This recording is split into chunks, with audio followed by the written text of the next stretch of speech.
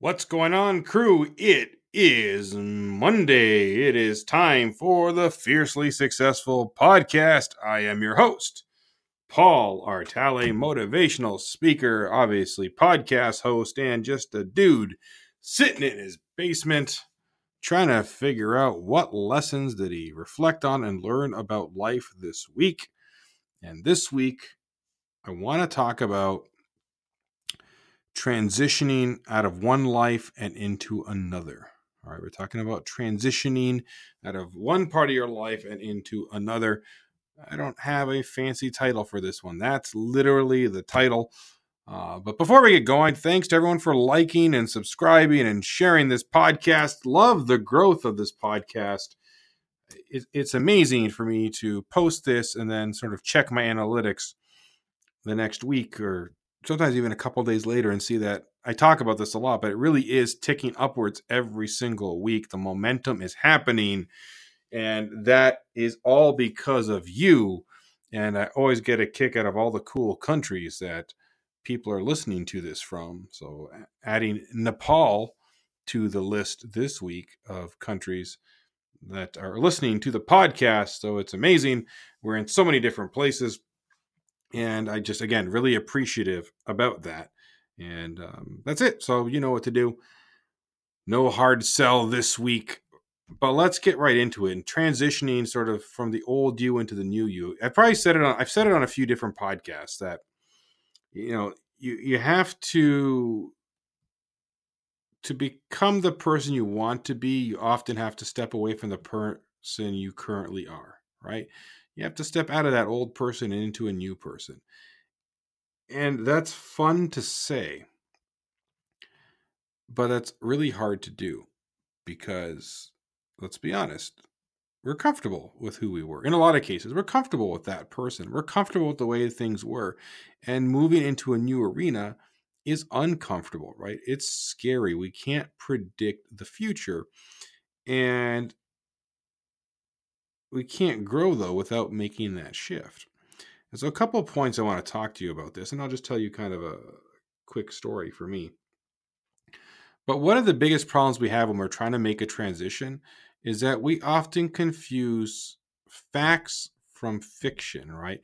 We confuse what is happening with what could happen. If you can see a past episode I ask is all about the power of what if, right? And quite often we ask ourselves, well, what if something goes wrong instead of focusing on what if it goes right? And I think down that line, we often create narratives and get anxiety and stress and fear over essentially daydreams that have negative outcomes, right? So say you want to start a career as a interior designer. That's your dream.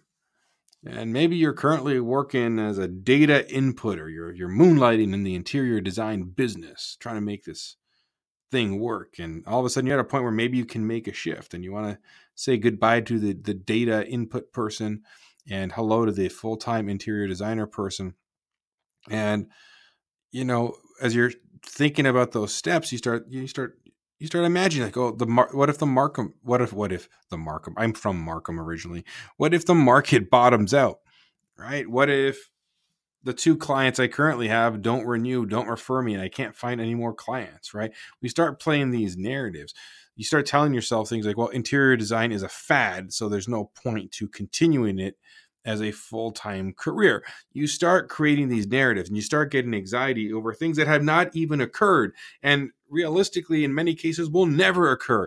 So we get really stressed out over this stuff, and it's all fictional. It's all in our head. Now, I'm not saying that you shouldn't have some preparation, but what I am saying is that this narrative cannot dominate your thoughts. And so what can you do to fight it? Well, number one, always ground yourself with where you are now. Where am I at now? I'm currently at this point, and I'm ready to take a step into this direction. I currently have this many clients. I'm making this much money, and that's where I am at right now. I know that if I had more time just by my own efforts, I would more than likely get this many clients, which lead to this much money. I'm currently really happy when I do this interior design thing. I'm miserable when I'm at the cubicle with the data entry, and so on and so forth. You start to create these narratives. So number one, don't get stuck in forecasting a false future. But here's the other part. The second point I want to talk about is that you just got to realize that as you grow, you evolve past some elements in your life. And in some cases, you're going to completely never interact with them. It's just life. In other cases, you might interact far less with them. They might become a very minor part of your life, whereas before they were a major part of your life. And that's okay too, by the way. But understand that evolution means you got to go. You're going to a new world. And that new world at the beginning will be, like I said, it'll be scary and you'll have a new learning curve. And that's often a deterrent for people. But that is part of the game. Think of sports. Think of baseball, right? You have the major leagues, but you also have AAA, AA, single A, college, right? And let's say you're a college player and you go from the college ranks to say a AA baseball team. Well, there's going to be a jump from college to AA, right? Just like if you get drafted in college and you go to the major leagues, there's a jump from the major leagues or from college to the major leagues or AAA to the major leagues, right? And you get to a point, imagine you were like the most dominant AAA baseball player known to the world. You're kicking butt. You're hitting home runs. You're fielding with no errors. You're doing all the great things a baseball player does.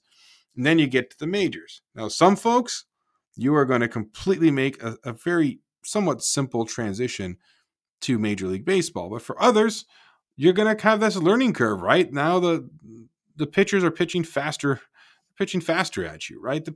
Your opponents are running faster. They're hitting harder. I just kind of inadvertently referenced my keynote, hit hard. Anyways, right? Like all these elements that were maybe just a notch lower in AAA are now a notch higher in the majors. And you got to get used to that, right? You got to be able to adjust to that. And there is an adjustment period, but because you've done the due diligence and you've got the work ethic, that adjustment period will usually be slower or quicker, I should say, than it's not slower. It'll be quicker than you actually expect, as long as you put your head down and keep doing what got you there in the first place. So just anticipate that there is going to be a growth curve as you move into this new place. But remember, the reason you're moving, and this is a third point, the reason you're moving into the new place is because you really know in your heart that's the place you need to go. That's the place where your happiness is. That's the place where your next better evolution of yourself is. And that's the reason you have to lean into that discomfort. Now, for me as a speaker, I've prided myself for years on being a motivational speaker, and I am, and I wear that badge with pride. I was in a open mic stand-up comedy thing the other day, and someone asked me what I did, and this hack comedian, open micer, and I'm an open micer, so we're a couple of open micers talking to each other, and he said, "Oh, you're a motivational speaker. People must hate you." And he started to tell me how it's all bunk and nobody cares about him. And he's like, at the end of it, he says, "Well, I'm sorry, I didn't mean to poop on your business model." I'm like, "Brother, I love what I do. I get to help people. I don't know what motivational speakers you've seen, but that ain't who I am. I help people, and I use my story to do that." But I've prided myself on that. I've prided myself on the live events and, hit hard with all the energy that comes into that speech. And I just audience interaction. And I then have adjusted that to the Zoom world. And that's been great. And there are certain organizations and types of organizations that I have kind of made my bread and butter pre-pandemic and even during the pandemic. And it's been a lot of fun. But now, as I'm looking at speaking at larger organizations, I'm looking at speaking sort of in a different model. And I'm actually looking to do more coaching, right? I'm looking to help people find their voice, help find their confidence as presenters. I know that means it's going to change some of the opportunities I chase. It's going to change the organizations I speak to. It's going to change some of my client base. And you know what?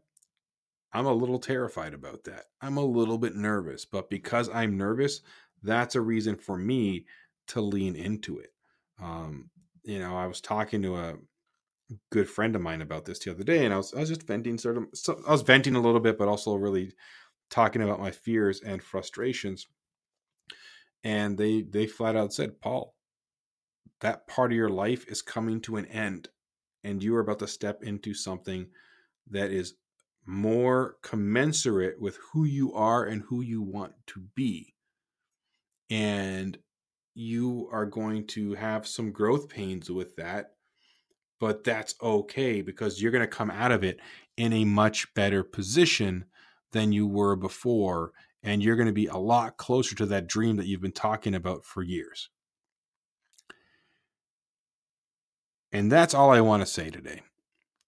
That's the part I want you to think about, is that as you're growing in your journey, and I hope over these past 32 episodes, this is number 33, that you are growing, that you're taking some of these lessons and applying them. And by the way, I would love to hear how some of these lessons are helping you.